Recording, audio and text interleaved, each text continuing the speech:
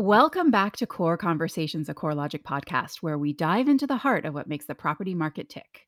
I'm May Claire Bolton Smith, your host and curious observer of all things related to property, from affordable housing to market trends and the impacts of natural disasters to climate change. I want to converse about it all. So, today we're going to dive a bit deeper into one of the hottest topics around right now, climate change. Climate change brings extreme weather patterns that are demanding more attention across the property industry.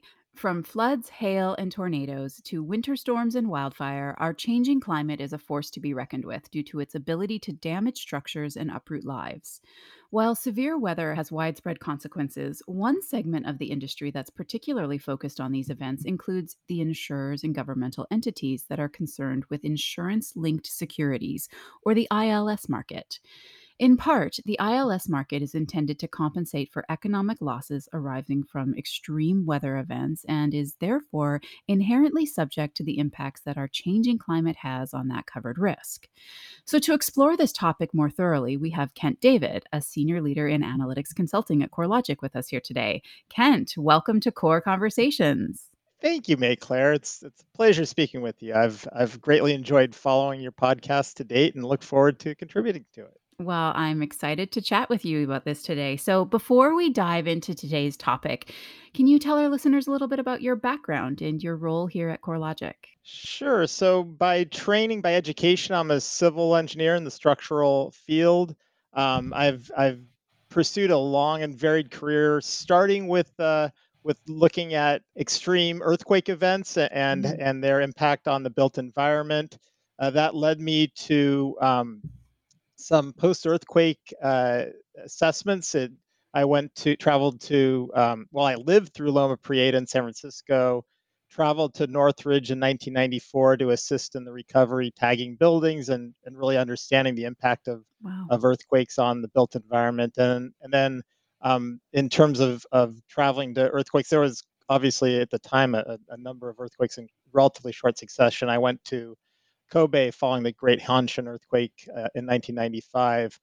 And all of that really drove home to me the importance of being able to recover, being able to have capital adequacy to recover from disasters, and that led me into the field of catastrophe risk management, which is where where I work today, and kind of the main focus of my team is in looking at quantifying risk and assisting in the transfer of that risk to various agencies, including the capital markets.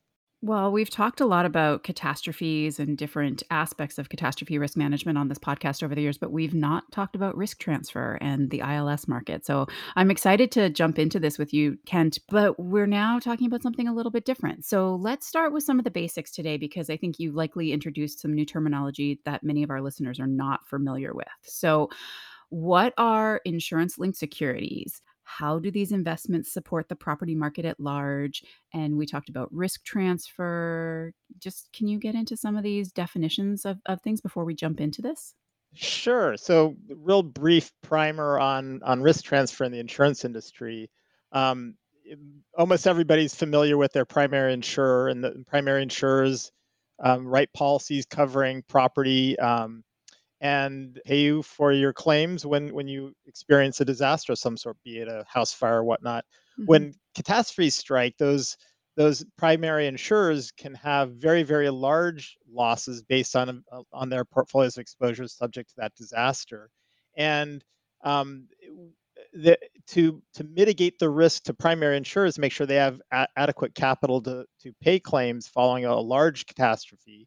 Reinsurers exist, and essentially reinsurers provide insurance policies called treaties for primary insurers. So that's Okay. a reinsurer looks at the world through they typically are worldwide agencies, so they spread their risk worldwide and get paid their fees based on these large books of global books of exposure, and look at kind of the high levels of loss. So, a primary insurer will typically pay the first tier of risk following a catastrophe where a lot of their policies are impacted, and then Okay. the reinsurer steps in and provides them capital to make sure. So, yeah, insurers for the insurers, reinsurers. Okay, no, that's good start to help us with there. So the next one you were going to talk about was insurance-linked securities. Right. So insurance-linked securities are a an alternative form of reinsurance. Now, insurance-linked securities writ large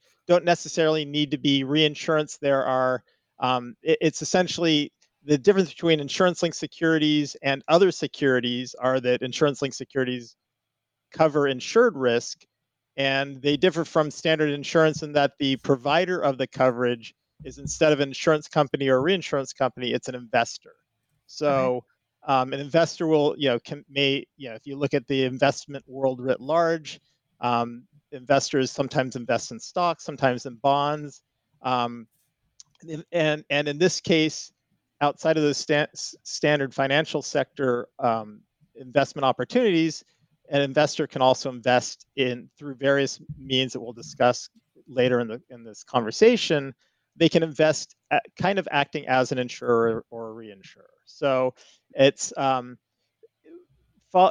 essentially an investor in insurance-linked securities is getting an uncorrelated investment. So the investment risk to them is not related to the standard financial markets. If there's a market Okay. crash, a downturn, the investment in these sorts of insurance-linked securities aren't impacted, but they are impacted if there's a catastrophe that is related to their insurance-linked security investment.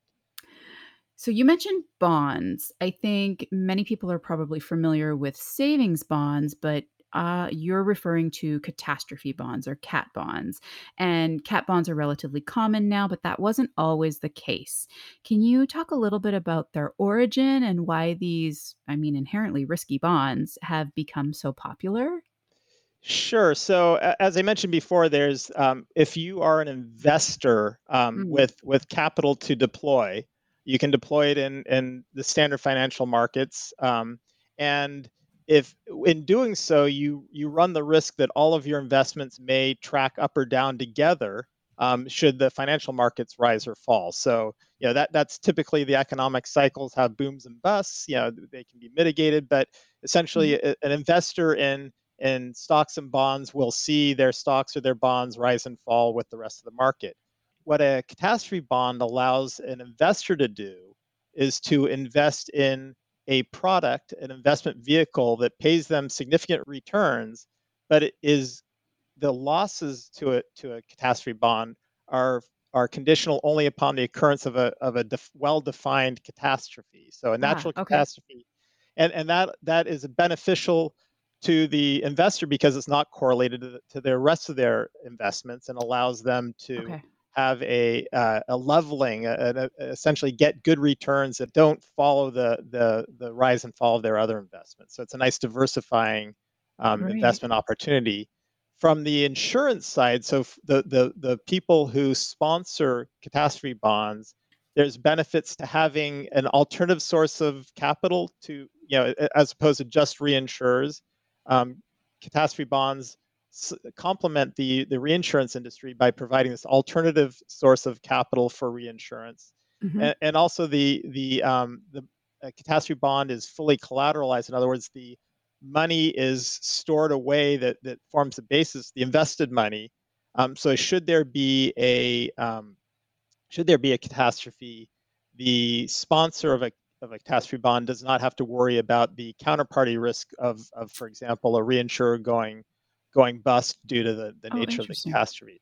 Okay, that's great. That's really interesting. And okay, but when we started today, we said we were going to talk about climate change, and we have not talked about climate change yet. So I do want us to kind of deviate over to that direction because climate change doesn't happen overnight. We all know that, but there are both long-term and short-term effects that scientists are predicting that will happen over the foreseeable future. How is the ILS marketplace responding to these issues? So it's a really interesting question and phenomena because as we know, well, let me take a real quick step to the side. Most investments that exist in the insurance linked securities market have a term of maybe 3 years. Some can be longer, some can be 1 year. Okay. So if you're an investor or a sponsor of a catastrophe bond, for example, or other insurance linked security offerings, the time frame for that investment for that vehicle is still relatively short compared to the lifespan or the time horizons of significant climate change. Okay. That being said, we believe that we're seeing the impacts of climate change today. So in recent years, we've Yeah. seen a change in the nature of the frequency and the nature of hurricanes and the flooding resultant from them. We've seen wildfires in the western United States, which have deviated significantly from years past. We know Yeah. that's due to drought and interesting weather, bad fire weather. That seems highly correlated or likely to be the derivative of climate change. And these sorts of impacts we're seeing really across the weather insurance industry right now. So Right. climate change is certainly a driving force or an impactful issue that investors and insurers need to look at today. Um, so how does it impact the market? Um, the Essentially, well, one of the things that makes catastrophe bonds in particular interesting and different from other offerings that are out in the market that an investor might participate in is that the risk in a catastrophe bond is expertise. It means that when the bond is offered, an expert in the field will characterize and quantify what that risk is. So, for Okay. example, if there's a California earthquake catastrophe bond, an agency will be hired that will calculate the risk to the notes and expertise that in the offering circular. And what that means is that investors have a good way of looking at what that risk is, and they may disagree with that opinion of the risk, but at least there's a starting point for the basis of the investment returns on those notes relative to the insurance risk. Okay. Um, so when we're talking about climate change, what that means is if you've got a catastrophe bond that includes risks that are potentially correlated to climate change, and the investor can look at that and say, well, I actually believe that the risk for California wildfire is higher than what the modeler Mm. presumed, or that the risk from hurricane flooding is higher, or from hurricanes or severe convective storms. So the nature of the offerings allows for a difference of opinion on what that risk is. Oh, that's interesting. Yeah, and so essentially the price that's paid for these devices, these notes or offerings, is really a negotiated rate that both sides can agree on. That it's a reasonable premium for the sponsor of the bond to Yeah. pay, and the investor believes they're being adequately compensated for the risk. Again, possibly considering climate change. Wow, no, you said a lot of really interesting things there, so I wanna kind of flesh out a couple of things and dive in that so you've mentioned that, it's no secret that wildfire season is getting longer. The Environmental Protection Agency has recently done a study saying that it is in fact wildfire season is getting longer each year. Similarly, the Intergovernmental Panel on Climate Change, the IPCC, has acknowledged that the frequency of hurricanes will continue to increase as time continues. We've seen, events are more severe, more frequent, and that is expected to continue because of climate change. You've talked a little bit about how these type of events are impacting ILS risk, but I guess the kind of deeper question is how is climate change influencing the longer term impact from the ILS market? As I mentioned before, the issuance of a catastrophe bond and presumably other insurance-linked securities opportunities or investments involves a discussion, a conversation between the cedent, the Mm, sponsor, and the investor. Um, and because of the relatively short term, typically up to 3 years of these devices, right. um, the both parties can decide on what that risk really, what the actual premium, what the real risk is, um, that exists in the offering. Um, and so that forms a basis for the negotiation on what the premium should be. Okay. Um, it's the other thing that really impacts the pricing is this current market conditions, availability of capital, which makes teasing out whether there's trends in the pricing of weather-related catastrophe bonds, is whether those trends are related to climate change or whether they're just related to scarcity of capital in the markets. Um, but we can see that weather perils have been behind some potential payouts in the market. Whether the bonds actually pay out or not is not public information. Mhm. There have been bonds that have been reported to have been impacted by wildfire and severe convective storm. Yeah. Um, and what that means in terms of the market as a whole, investors are expecting some losses. This is just like investing in the bond market. There are going to be bad days or bad years. Um, and so it really becomes a negotiation on whether how much they need to be paid to accept the risk, Right. and then they may change their appetites for different types of weather peril risks. Right. So because they have such a short term of usually 3 years, then it is almost more like short-term impacts that they're looking at versus the long-term strategies. Yeah, I think that's fair. Yeah, what we don't know is how quickly these impacts will occur, and there's also just typical changes or trends in the weather that happened before we had climate change, Yeah. and we can look at it kind of looking at it like an oscilloscope or some way of looking at waves. You've got normal oscillations and then you've got trends, and probably where we sit right now is that the both are really important. The both the season to season oscillations that are kind Mhm.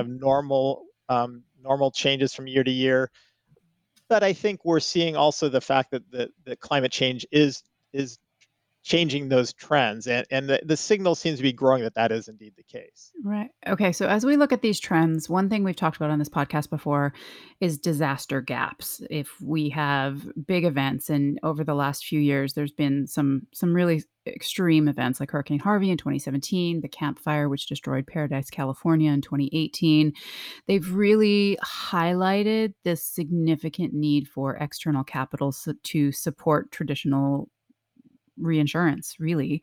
Uh, so when we think of these disaster gaps, how can ILS help bridge the gap between the capital base of insurance industry and potential losses that these catastrophe events are bringing?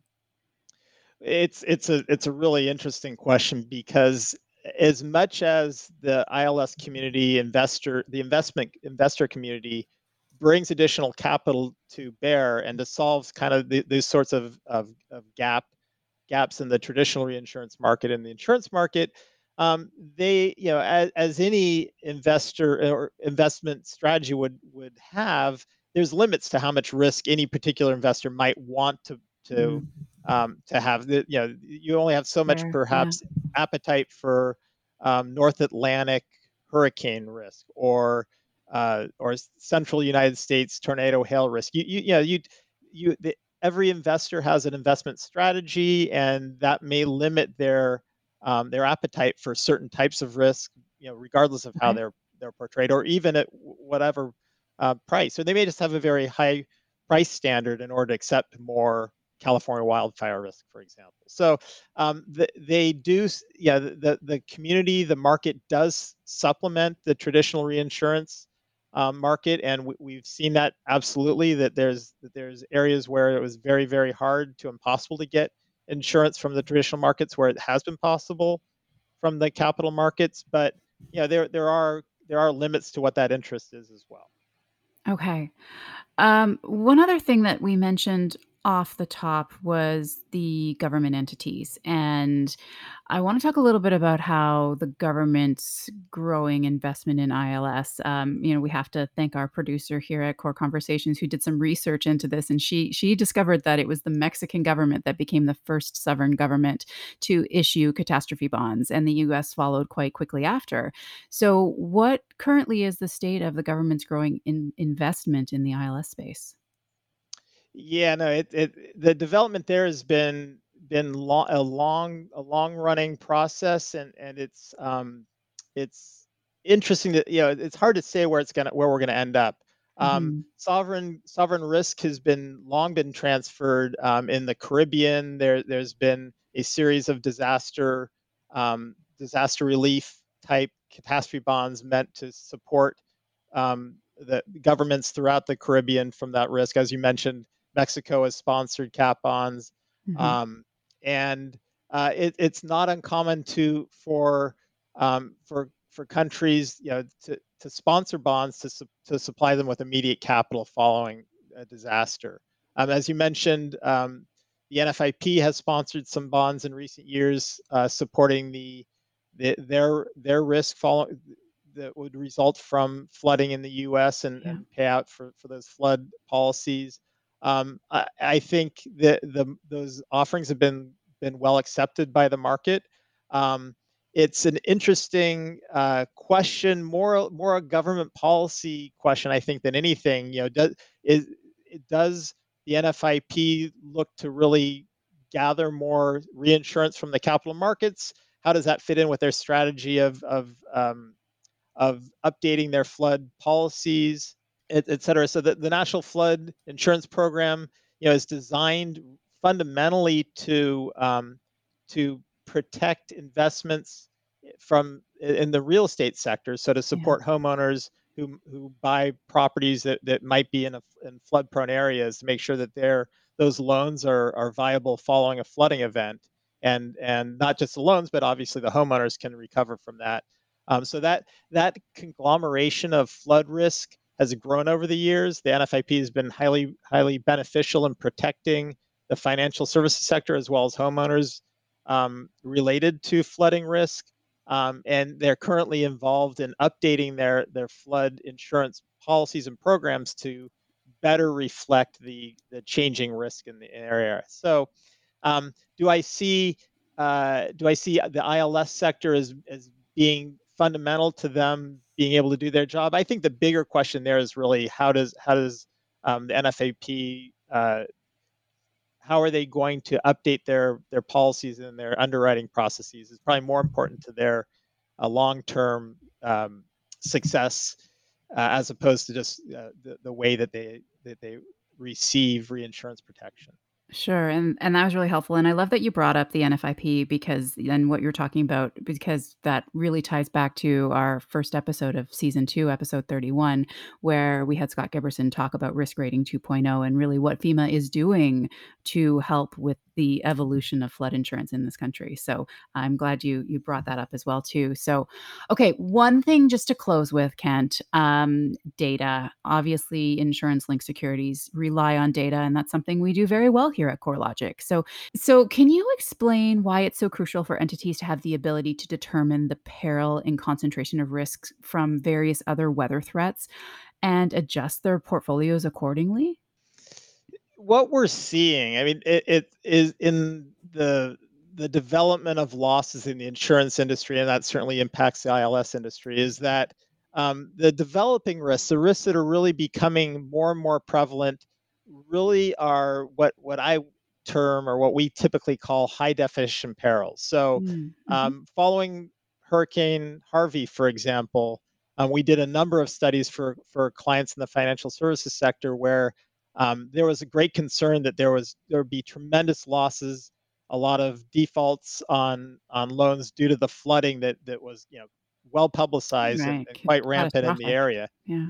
And but what we learned is that there was actually, most of our clients who were concerned about the issue found that the actual risk to their loans, to their loan portfolios and the homeowners, was much lower than they were expecting, simply because um, loans, yeah, the risk to a certain house from flooding varies greatly up and down a street. At one end of the street, it may be very high. At the other end of the street, it might be quite low due to slight changes in elevation, different terrain features on a given lot. And so, based on the very nature of how loans are packaged and sold, and the fact that a flood does not impact the whole region uniformly, Right. um, the losses tend to be, again, high definition, so highly variable from location to location, block to block, zip code to zip code. And the ability to capture that risk, the ability to analyze and understand it and to transfer it really depends on having high definition models, high definition data to capture that risk, to differentiate a house that's at 1 foot below the flood level versus 1 foot above the flood level. So, Okay. um, high definition perils such as severe convective storm, flooding, wildfire, all have highly variable risk and highly variable resilience to that risk, or vulnerability to that risk. So, working at CoreLogic, it's been very empowering to have the data assets that are needed to capture high definition risk and be Yeah. able to differentiate from high risk to low risk in a way that's otherwise impossible. We have parcel data, we have digital elevation data, we have models that capture risk down to a very refined area, and this is really empowering. It empowers us to capably differentiate and quantify those risks. And that's a great place to end, Kent. One thing I say quite often on this podcast, that one of our tag phrases here at CoreLogic is know your risk to help accelerate your recovery. And that understanding your risk through many of the things that you've just talked about really do define that. So, Kent, I learned a lot today. You and I talk almost every day, and there were so many things I did not know. So this was a really great conversation. Thank you so much for joining me today on Core Conversations, a CoreLogic podcast. It's been my great pleasure as well. Thank you for having me. All right, and thank you for listening. I hope you've enjoyed our latest episode. Please remember to leave us a review and let us know your thoughts, and subscribe wherever you get your podcast to be notified when new episodes are released. And thanks to the team for helping bring this podcast to life. Producer Jesse Devenins, editor and sound engineer Romeo Roman, and our social media duo of Sarah Buck and Michaela Brooks. Tune in next time for another Core Conversations.